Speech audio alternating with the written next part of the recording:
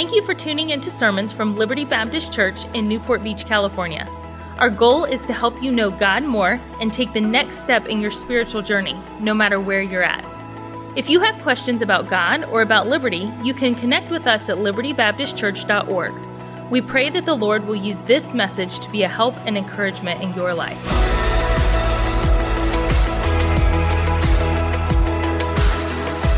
We're in a series I've entitled Know Your Why. And we need to, as individuals, we need to know our purpose. There was a New York Times best-selling book by business author Simon Sinek years ago, Start With Why, talking about we have to know why we're doing what we're doing in order for us to really be able to do the best we should be and really to find our purpose. And we're talking this month of January about our church's four-part purpose. Why do we exist as a church? Why, as believers, are we still here? And so that's where we're at, and that's where we'll continue this morning. We still have another Sunday or two in this series, and then we'll jump back into our verse-by-verse series through the book of Genesis. How many of you have ever seen a lion in the zoo? You've ever seen a lion in a zoo? Let me see. Probably most of us, right? Majestic, beautiful animals. You can run right up to the glass and kind of knock on the window and try to get their attention. And because it's in a zoo and you're behind a fence or behind a window, there's no fear there.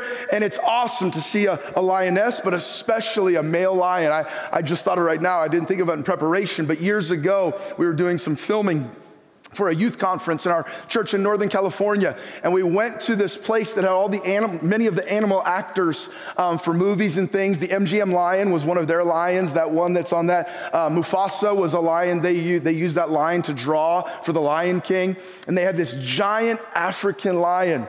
And they brought it out, and I won't take the time for the story. It actually escaped while we were standing there and was running around, and we were right there. But I stood with an African male lion right here, literally like not 6 feet, like a foot and a half right behind me. And we took a group picture with this. There's something amazing about seeing that beautiful animal, but especially when you can trust it's either in a zoo or supposedly is trained and is okay to be around people. But let me ask you this, how many of you have ever seen a lion in the wild? Not behind the glass or in a zoo, but maybe on a safari somewhere in Africa or something of that nature. A totally different experience. In 2019, our church took a missions trip to Tanzania. At the end of the trip, on the last day or two, we went and stayed in a game reserve, and we went on a safari. And the Kroskis, who are back here, and me and my two oldest boys, we got on a safari vehicle. I think we have a picture of that. And we all got on this safari vehicle with the Kroskis in there, and Titus and TJ and me, and we were getting ready, and the rest of our group were in other vehicles, and we were all going out together in different spots. And it was awesome. We saw little monkeys running, and it was beautiful and fun. And then we saw giraffes, and we saw zebras, and we saw elephants, and everybody was having a great time. We were laughing and making jokes and seeing all of these things. And then all of a sudden, we saw hippos and a big giant snake, and everybody's having a good time, but literally everything changed in our spirit and in our feelings when our driver saw this giraffe from the road. He saw this giraffe from the road, and he said he stopped immediately from the road, and he said, "That giraffe, look at how he's looking." I said, "Yeah, what's he doing?" He's just looking. He said, "No, he sees a lion. There's a lion." And we were further away from it at this point when he first told us. He said, "Do you see the lion?" I said, "No." He said, "It's right over there." I said, "No, I can't see it." And he said, "Do you want to go drive up closer to it?" And I guess it's a big fine if you go off of the main road in the game preserve. And I didn't know that, and he's the driver, and he's the one who has to pay the ticket. So he asked, I said, "Well, yeah, I guess." And he looked around, he said, "I don't see any park rangers." He drives closer. And he said, "Do you see the lion?" I said, "I don't see it." And I've seen some of you have spotted it already. If you haven't, the next picture will help you see the lioness. There it is, right there. And our car was right there, and there was this lioness in the grass. We were further back and blended right in with the grass, and we couldn't see it. And as soon as we saw that, the car got quiet. And this wasn't even a big male lion. And everything was still kind of fine while the lioness just kind of looked back at our car, looked kind of back at, who are these guys coming into my house? And then all of a sudden our driver, remember this Stephen Carroll, he tried to start backing up and we were stuck in the rut. We couldn't move our car all of a sudden because we weren't supposed to be there anyways. And then to our surprise, the lioness decides to get up and started slowly stalking and walking and didn't walk away from us, literally walked right around and then locked eyes. I felt like with me, maybe it was with Steve or Carol, but locked eyes with our car, and it was that open air safari vehicle. Other people had ones with sides and windows on there. We didn't. And I'm thinking, this lion, if it wants, jumps in and has lunch right here, where it's a six-pack piece nugget right there in the safari car. And he starts to stalk, and so we find all of that. My heart was racing as he locked eyes with me. My life flashed between my eyes. I'll show you about a 20-second video just so you can see how close it was, and you can see that moment where he kind of locks eyes with us and is walking literally from here to that pew by our car. I don't know if you'll be able to hear it, but at the 10-second mark, you hear one of our 4 boys say, "I'm scared, Dad." I don't know if it was Max, Cole, Titus, or TJ. None of them are going to admit to who it was. But one of them, and you don't hear me or Steve say anything else because guess what? I was scared too. I was probably more scared than they were. We'll go ahead and show that 20-second video there. Right there. So he's stalking his prey, which was us. I need you to get the videos.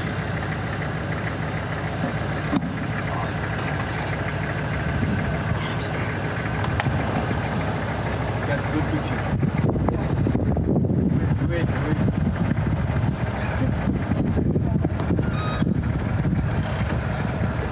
And maybe I've watched too many YouTube videos or when animals attack, but as he went behind the bush, I got even more scared because now she went behind I couldn't see her anymore. And I had this picture, she was just gonna come leaping out of the bush into our car. Why do I tell you this story? In one place in Scripture, what does the Bible liken Satan to? In 1 Peter, we hear this admonition from Peter. He says, be sober, be vigilant, be on guard, be serious, because your adversary, the devil, as a roaring what? As a roaring what? Lion walketh about seeking whom he may devour. Who are the prime targets for lions for prey? When we were in Africa, I asked our safari guide about this, and here's what he said. He said, the lion will look for one of 3 types of animals. These are what the lions look to devour. He said, first of all, the lion will look for the young. They'll look for the young, and this is why mothers so fiercely protect their children. He'll look for the young. He said, secondly, the lion will look for the wounded. Those that are hobbling or limping, those that are wounded. And he said, third, the lion will look for the isolated. Those that are away from the strength of the pack, the pride, they're away from the strength of their group, they're away from that. And I began to think as he told us that on that day in the African plains, as he told us about that, my mind went to this verse about be sober, be vigilant. It's a hard word on a Sunday morning. Be vigilant. For your adversary, your enemy, the devil, walketh about as a roaring lion seeking whom he may devour. And I thought, you know, what type of Christians does Satan often seek to attack? The young. A believer that gives his life to Christ will often face some really difficult, challenging moments early on and to shake that faith and the young. And you know who else is a target, I believe, for Satan's attacks? Often the wounded. Those who have been hurt by church maybe, or hurt by spiritual leaders, or hurt by another believer, or just hurt by someone else, and they begin to get disillusioned and disenchanted, and they begin to think, well, I gave my life to God, and then this pain came into my life, and maybe it wasn't worth it. I think I'll walk away. The wounded, be very careful when you've been wounded in life. It's a dangerous time for us spiritually. And then I thought about it. Who else does he attack? The isolated. Those that get away from the strength that God established in the New Testament that he intends for the believer, the strength of a spiritual family, the strength of a church family, the strength of other believers. He will attack the young, the wounded, the isolated. I saw this meme a while ago with this idea. It said, if I'm a Christian but I don't need the church, was a photo. What is it? It's a young zebra isolated from its family, and it makes it easy prey for the enemy. Where am I going with all of this? If you have your Bibles, turn with me, if you will, to Acts in chapter number 2. If you don't have a copy of God's Word with you this morning, there should be one in the pew rack in front of you. If you're following along on your phone or tablet, I'll be reading from the King James Version of the Bible. Acts in chapter number 2. We've been talking over the last few weeks about knowing our why as a church. Why do we exist? Why are we here? And we talked, let's see if we can remember our fourfold purpose as a church. 2 Sundays ago, we said purpose number 1, point number 1, why are we here? What was Jesus' last commission? We are here to do what with the gospel, church? To share the gospel.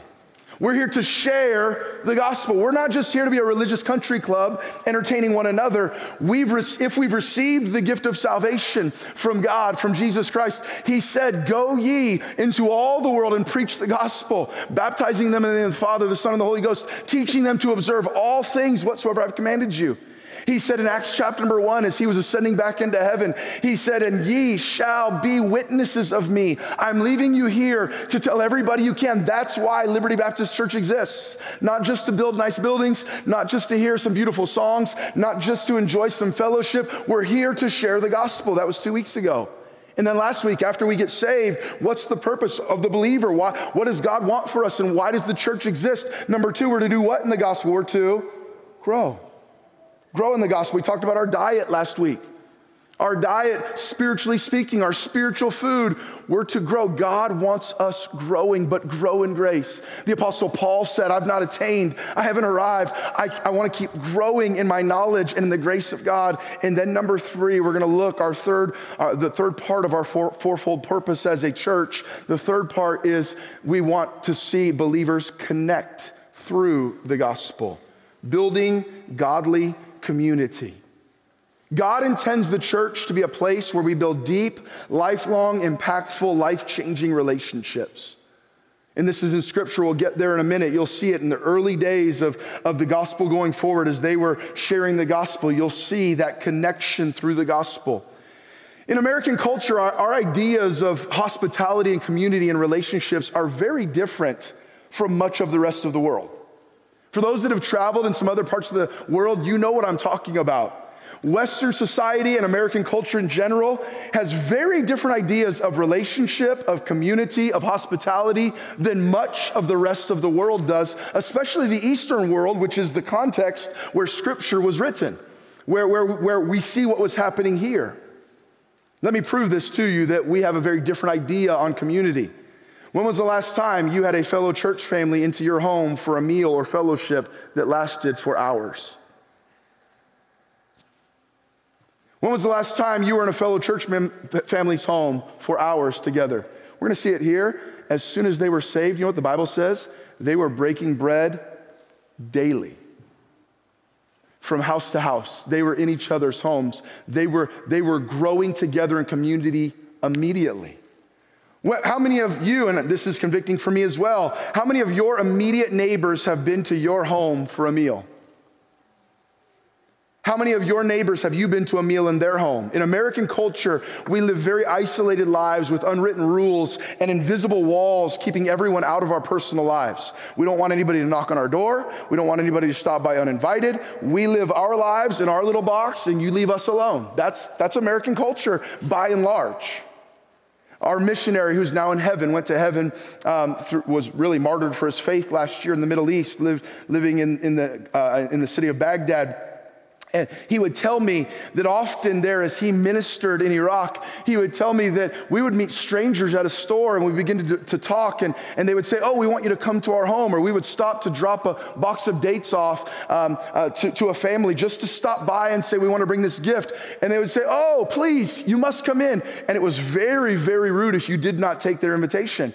And he said, if they invite you over for a meal, just be ready. It's not going to be an hour and then you're going on your way. It's going to be 5 or 6 hours. It's going to be your whole evening, afternoon and evening. You're going to be there around each other. When was the last time you or I just showed up unannounced at a friend's house and were invited in to spend hours together? That doesn't happen. When was the last time we spent an hour in prayer or Bible study or conversation with a fellow believer outside of scheduled church services or ministry times? Here's the reality, and we just have to understand this. This is just our culture. It's who we are. America celebrates independence. I think you're aware of it. We have a whole declaration about it. We celebrate independence. I can make it on my own. We celebrate individualism. We love stories of self-made men. We teach that we should look out for number one. It's a dog-eat-dog world, so you've got to take care of yourself. The lone wolf is a celebrated figure in American society. It's lonely at the top is an aspirational idea. It means the more successful I am, the less people I will have in my life who I can trust. It's lonely at the top, meaning the more successful my life gets, the less community I'm going to have. And that's just a reality of life. That is foreign to what we see in New Testament scripture.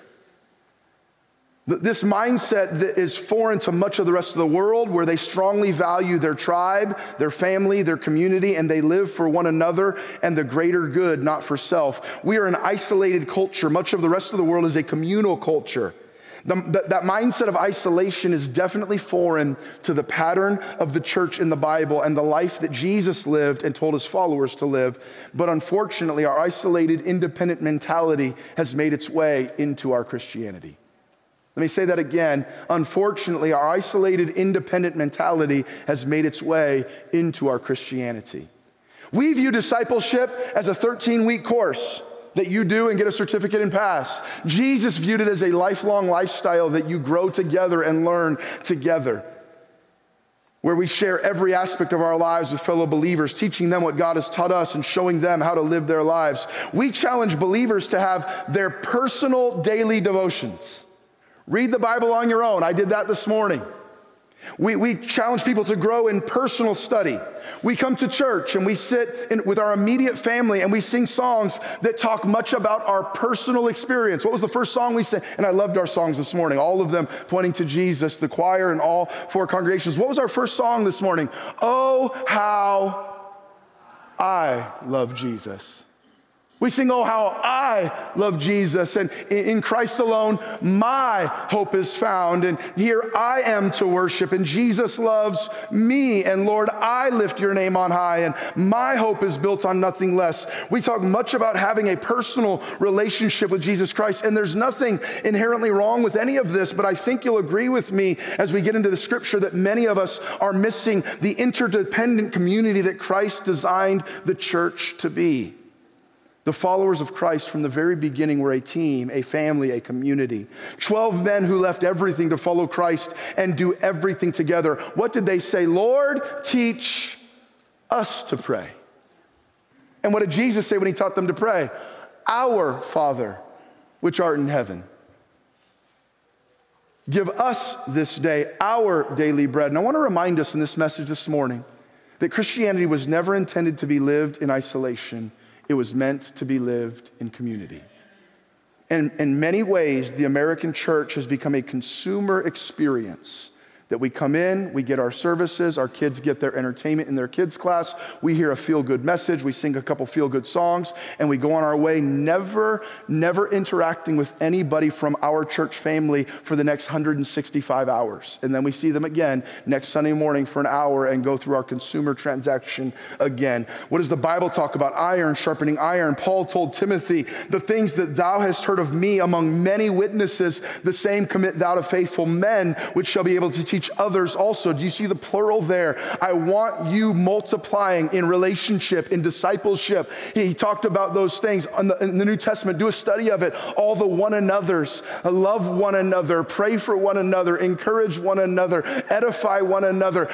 Rejoice with them that rejoice. Weep with them that weep. Bear ye one another's burdens. The Christian life was intended to be a community life. The Christian life is a very personal pursuit, but it is not supposed to be an individual pursuit.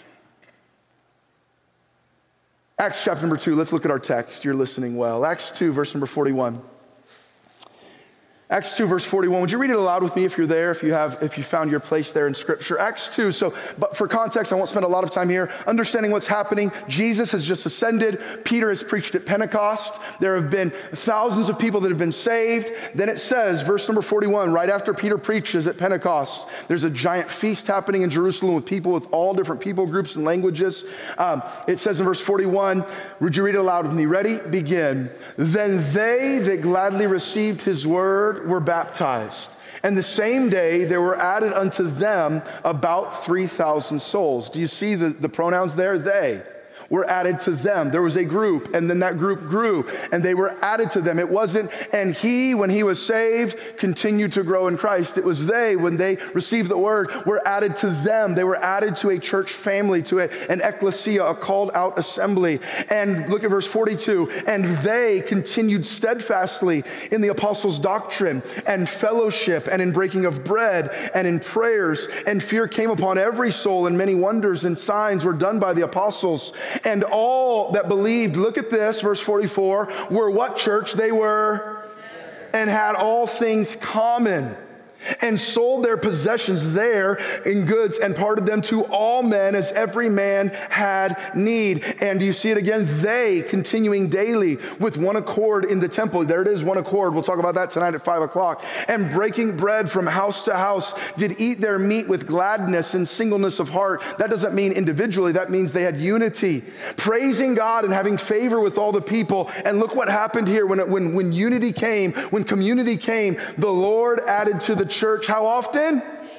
Daily, such as should be saved. Verse 1 of chapter 3. Now Peter and John went up together. Do you see that? Together into the temple at the hour of prayer, being the 9th hour. The early church example here is one that is so foreign to us today. We say we're a church family and all across America. We love that idea, but I'm afraid, myself included, we fail to live it far too often. We have superficial relationships where God intended deep relationships. We share external platitudes with others when God intended for us to share internal pain and passions and pursuits with others. We can attend a church for years without ever truly inviting someone into our real lives. I've talked with people sitting in this very room that have attended churches or a church in Orange County, different ones, for a decade and never personally met their pastor.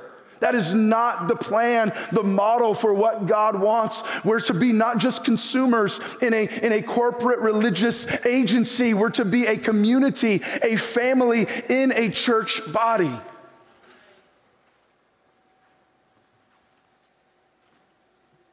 We're to share our struggles, our victories, our highs, our lows, our joys, our tears. God wants us to connect through the gospel. And by the way, that is what connects believers. It's the gospel of Christ. Look around you.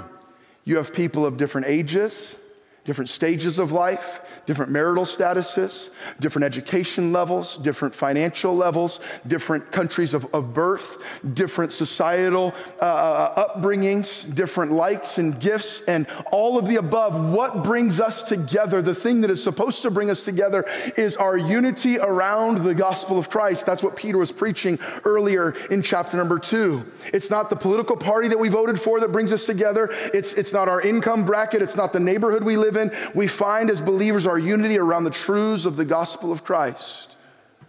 I want to show you, and I'll try to go quickly. Kids, you're listening, awesome. I want to show you what happens in a biblical gospel community where we are connecting as God intended from this passage. I want to show you what God wants, I believe what God wants for us here at Liberty. Number 1, we see in this passage, spiritual growth. What happens when you truly plug into a true gospel community? Number 1 is spiritual growth. Do you see it in verse number 42? And they, after they were saved, verse 41, they were saved and baptized. Verse 42, and they continued steadfastly. It was something that was a priority in their lives in the apostles' doctrine. We learn together in a Bible church. We study together. We worship together. We sing together. We pray together. We have questions and we find answers together in God's word. We doubt together and we trust together. We share what we are learning and what we've been taught. We pray for one another. Spiritual growth. The last 3 words of verse 42, they continued in prayers and in prayers. We know what is going on in each other's lives and we lift each other up. This morning on the way to church, I called Margaret Park, a dear now widow. Her husband passed away a week ago Monday. They're the last remaining charter members that are members still actively attending in our church from 46 and a half years ago. And we sent flowers, and the day he passed away, I was in her home. Why is that? I'm not saying that to boast, and we haven't done nearly as much as we should have for that family. But why is that? We're supposed to be there for each other. We're a family. It's not just a religious consumer transaction where you hear a spiritual TED Talk and I entertain you and you go home and tell your friends, wow, that Pastor Ryan guy, he's funny or he's interesting or he's this or he's that. No, we're to be growing together. Growing together. We connect through the gospel. Number two, what do I see in this passage? What is true gospel community supposed to bring? Not only spiritual growth, but real relationships. Do you see it in verse 42? They continued in breaking of bread. There's something about welcoming someone into your home or someone welcoming you into their home and sitting down and breaking bread. And again, for us, breaking bread can be McDonald's drive-thru. In their society, breaking bread was hours, sitting around a table, growing. What were they doing immediately when they got saved and plugged into their church? They were growing in real relationships. Look at verse 44. And all that believed were together and had all things common. They said, what's mine is yours and what's yours is mine. Verse 46, they continuing daily with one accord in the temple and breaking bread from house to house. Daily they were worshiping. Daily they were communicating. Daily they were praying. They were texting each other, sharing a Bible verse. Let's meet for coffee. Let's have this prayer time. Come over to the house. Let's do this. This was the model. Is it any wonder that in the book of Acts, the church exploded? They weren't all living there, and I'm not talking about a socialist society, I'm not talking about a communist society, I'm talking about a gospel community where we are living for one another. Real relationships. The people we call at midnight when we have an emergency or need prayer, fellowship, breaking of bread, the people that celebrate our big events in life, some of our closest friends in the world should be part of our Christian community. The Bible says, weep with them that weep and rejoice with them that rejoice. And by this shall all men know that you're my disciples if you have love one for another. How can you weep with them that weep and rejoice with them that rejoice if you don't know anybody? You don't know what's happening in their life. To laugh together is God's plan, to cry together, to pray together, to help one another. Number three, we see here, what happens in gospel community, unforced generosity. We look, you see it there. They looked as every man had need. How can I help them? Why? Because I love them. This is my family.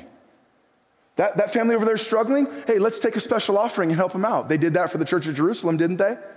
That family over there, they're in the hospital, let's bring them some meals. They're pretty wiped out. That family over there has that going on. Let's reach out. Let's get together and pray. That unforced generosity. We drop off groceries to a young family that might be struggling. We slip a gift card to that single person who's struggling to make ends meet here in Orange County. We babysit for that single parent so he or she can have a few hours to themselves. We help that unemployed friend with a job lead. Verse 44 and 45, they had all things common and they sold their possessions and parted them to all men as every man had need. Again, not socialism, generosity. What did Jesus tell the rich young ruler? He said, I want to go to heaven. How do I enter the kingdom? What did he tell the rich young ruler? Go sell everything you have and give it to the poor. What was he saying? One, he was identifying the fact that the rich young ruler actually valued what he had more than a relationship with God. That he was pointing that out, but he was showing that one of the effects of receiving the unsearchable riches of the gospel is that now we're very loose-handed with what God's given us to help others, to make a difference for others. He wasn't teaching it was wrong to have stuff to the rich young ruler. He was teaching it's wrong if stuff has us.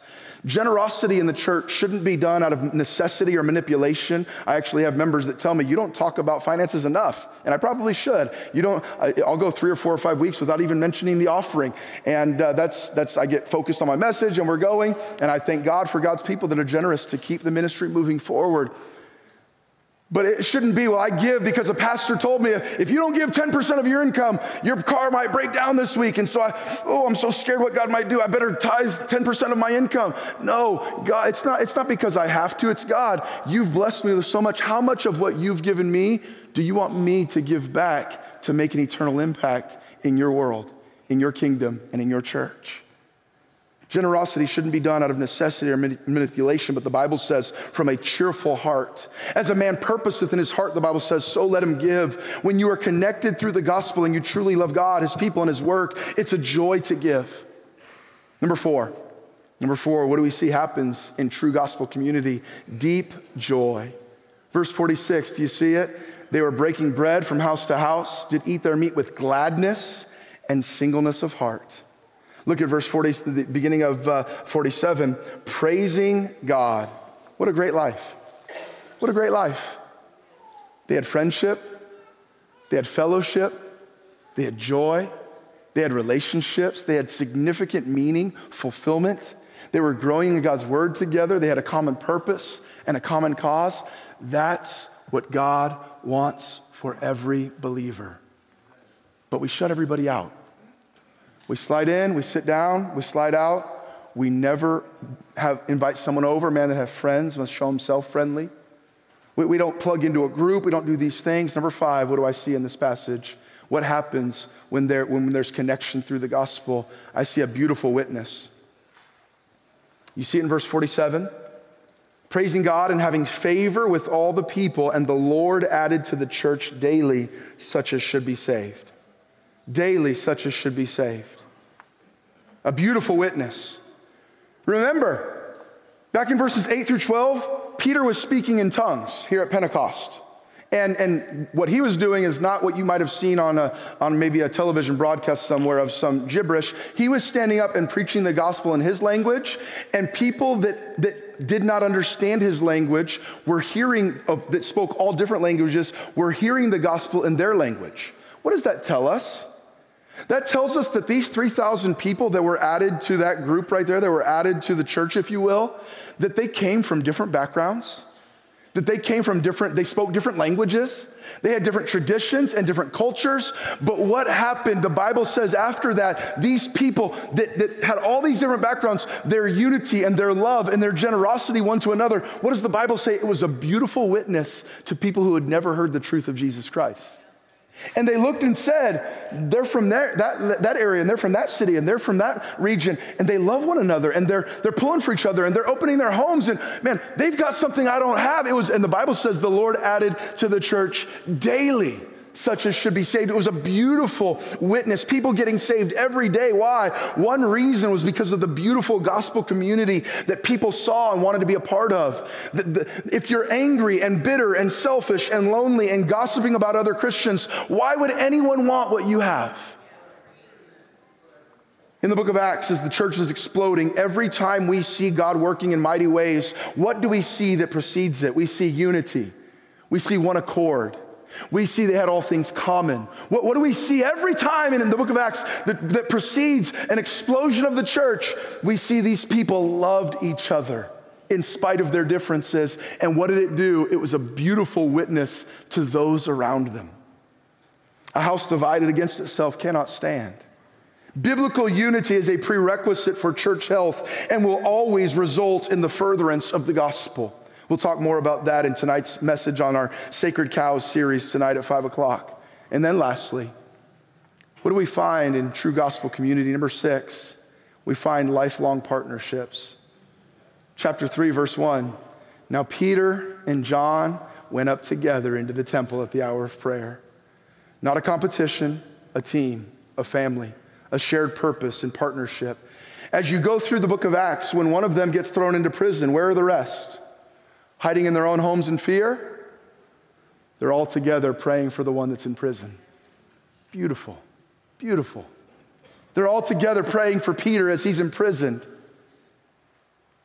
We've turned the church into a consumer relationship.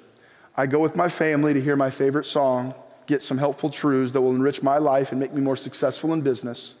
As I go about building my career and increasing my portfolio and contributing to my success, the church was never supposed to be a consumer transaction that you benefit from. It is supposed to be an authentic community that you belong to and sacrifice for. I want us to ask this morning, has our American individualism and independence snuck into our view of our Christian experience in the body of Christ? What's the analogy that God uses in the New Testament of the church? He calls it, the analogy is a physical body.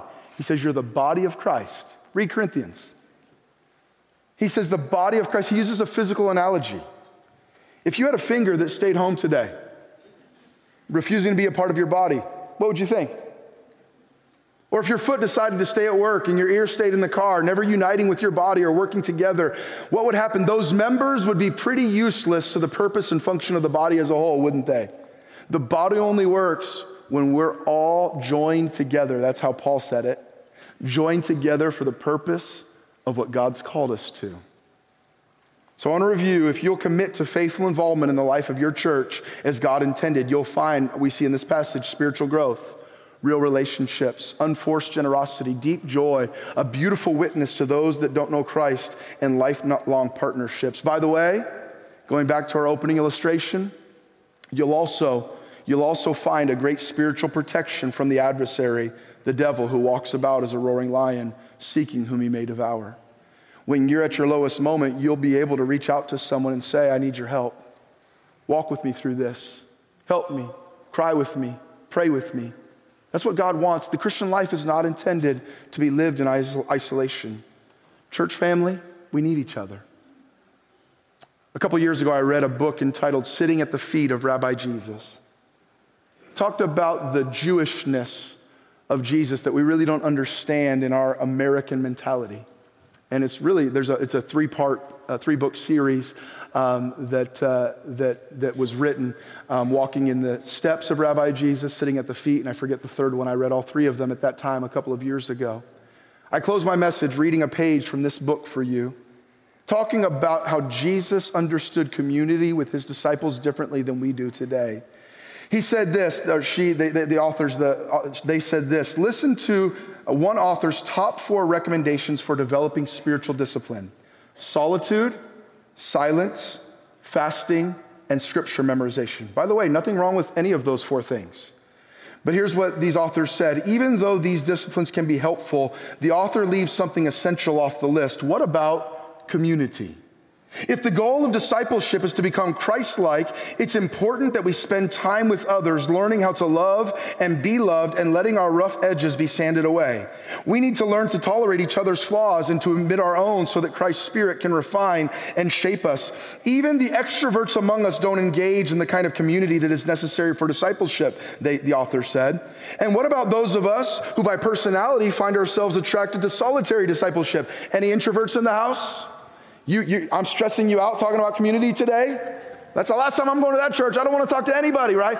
Everybody has different personalities. My wife and I were joking about this on Friday. I met with 5 different school families, had wonderful times there. We were walking out, and my wife said, wow, that's a lot for me. I'm kind of tired of meeting with people. And she didn't say quite like that, and I was like, let's meet with 5 more. We're just different, right? I heard one pastor say that an introvert wakes up after they're replenished and they're rested, and they wake up with a bucket full of money. They've got a bucket full of coins.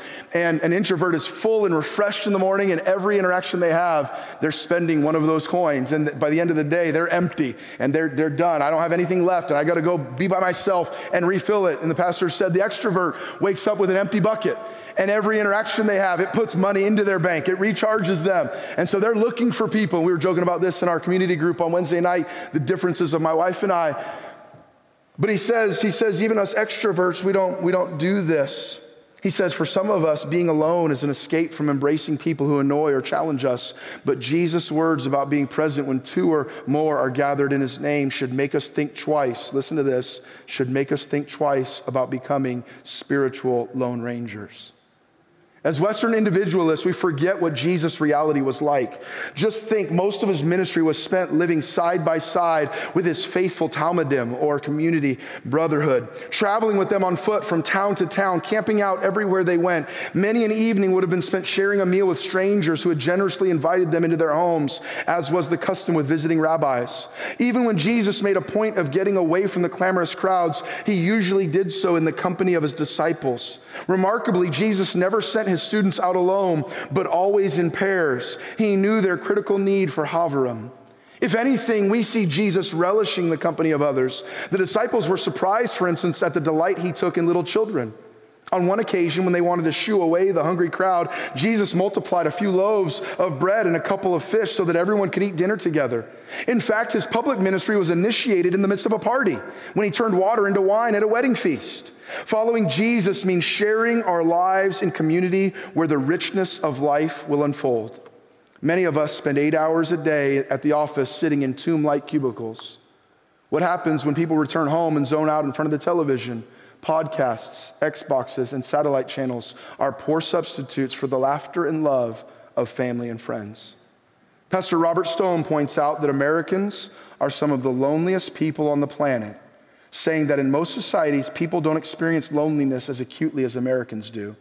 In other cultures, people are rarely alone, physically or emotionally. Relatives, neighbors, and even strangers are a normal part of everyone's life. Not so in America, Stone says. Our individualism and our wealth have allowed us to minimize our contact with others, to our detriment. This problem of friendlessness exists even in our churches. In the Friendless American Mail, Larry Richards is reported as saying that in church we sit together and sing together and greet one another cheerily as we leave at the end of the service. We do all of these things sometimes for years without forming any real personal Christian relationships. Here's what he says: the church therefore becomes a place where Christians live alone together. The church becomes a place where Christians live alone together. Attending church may enable us to hear a great sermon and sing rousing songs, but we are missing out if we are not also befriending and relating to each other in deeper ways. And I'm done. And so we've been talking about our why and then our how, our purpose and then our program. Does our program match our purpose? We looked at our calendar as a church leadership team and said, how do we help foster? Here's the thing, we can't force relationships. I can't force Craig to get to know Johnny. I can't force it. I can't force Daniel to get to know Bradley. But we can try to create opportunities. And by the way, don't depend only on the opportunities of the church. You're allowed to invite somebody to get to know them and to go to coffee. And yesterday, about 30 in our hiking group, that started, I think, with Joe, Scylla, and Marquise, and 2 or 3 others. A year or 2 ago, I think, Joe, you guys just started kind of hiking and texting some people. And then I found out about it. We started announcing at church. I think about 30 of you went on a hike yesterday, 2 or 3 hours just walking together. And it was that we announced it a few weeks ago. It was on our Facebook page. We can give opportunities, but you have to decide, am I going to plug in? And you don't have to, by the way, but you're missing out on a whole lot of wonderful things if you don't.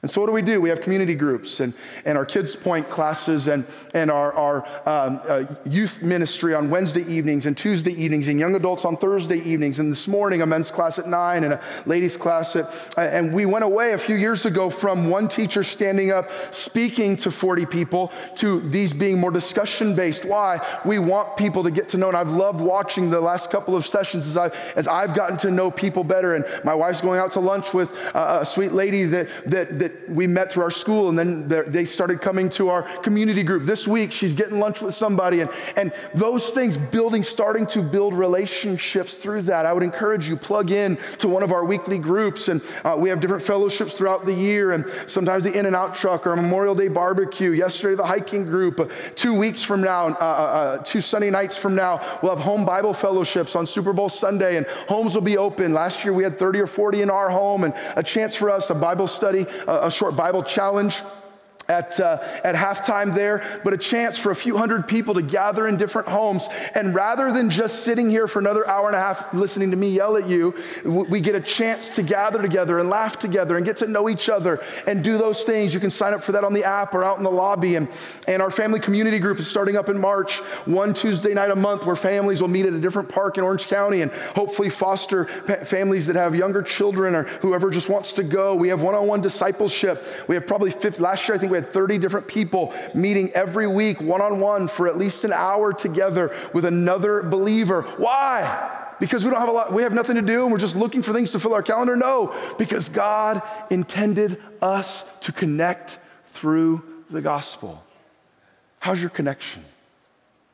How are you doing building relationships? How are we doing? Are we just consumers, or are we truly a church family, a community? On your own, grab a meal, pray together. This Saturday morning, we're kicking off our monthly new spiritual leadership mentorship meeting at 7:30 a.m. Why? And it's not going to be a large group. It's going to be 10 to 20 men that I'll meet with for about an hour and a half once on a Saturday morning. Why? One of the reasons is to help develop spiritual leadership in our lives, but another reason is for 15 or 20 men to begin to get to know each other. So when we're struggling in our lives at work or in our health or in our marriage or in child rearing, we have one another that we can sharpen each other, and we can pray for each other, and we can help each other. That's what God wants for the church. We've turned our churches into corporations, and we're not better for it. They should be much more like families and teams than corporations. My challenge to you, know your why. How are you doing? And I know some of your stories. You've connected in a church before and you got hurt. And so you put some walls up. You kind of backed away. I'm not going to let that happen again. I'm not going to let another pastor hurt me like that. Or nope. I learned my, don't do that to yourself. Open up, connect, and let God use the church to enrich your life. Build those relationships. It's funny. I'll sometimes have people, I had somebody tell me this week, when I came here, Liberty was the friendliest church I've ever been in. It's been a life-saving thing in my life. My closest relationships are here. And then sometimes I'll have people tell me, I can't build any relationships with Liberty. I don't understand why all of that. I'm not saying either one is right or wrong. What I am saying is often, he that has friends must show himself friendly. We're going to get out of a community what we put into it. So I want to challenge you. Don't just slide in and slide out. Connect through the gospel. Lord, I pray that these thoughts would have been a challenge to each one of us. And Lord, I thank you in my life that really, God, for the last 34 plus years, most of my closest relationships have been in my local church family. My groomsmen, my best friends, those that I've grown with, those that my mentors have been through my church, through my Christian family.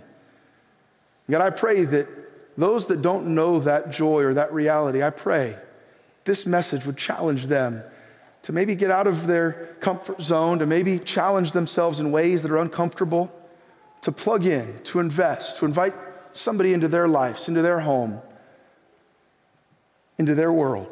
And God, help our church to not just be a religious corporation, a faith-based production, but God, help us to be a family where there's a loving under-shepherd, pastors that serve under the great shepherd and care for the flock and love one another in our times of victory and our times of defeat, our times of rejoicing and our times of weeping. And God, may we find, and this church will never be perfect at it, but God, would we grow in this is my prayer. It's why we're here. Help us never lose sight of that. Help us not to become selfish, self-centered, internally focused people, but God, help us to live and have all things common, helping those as every man has need. Looking on the needs of others is my prayer. Thank you for listening to Messages from Liberty. Tune in next week for more Bible teaching or subscribe on iTunes to stay up to date with our current series.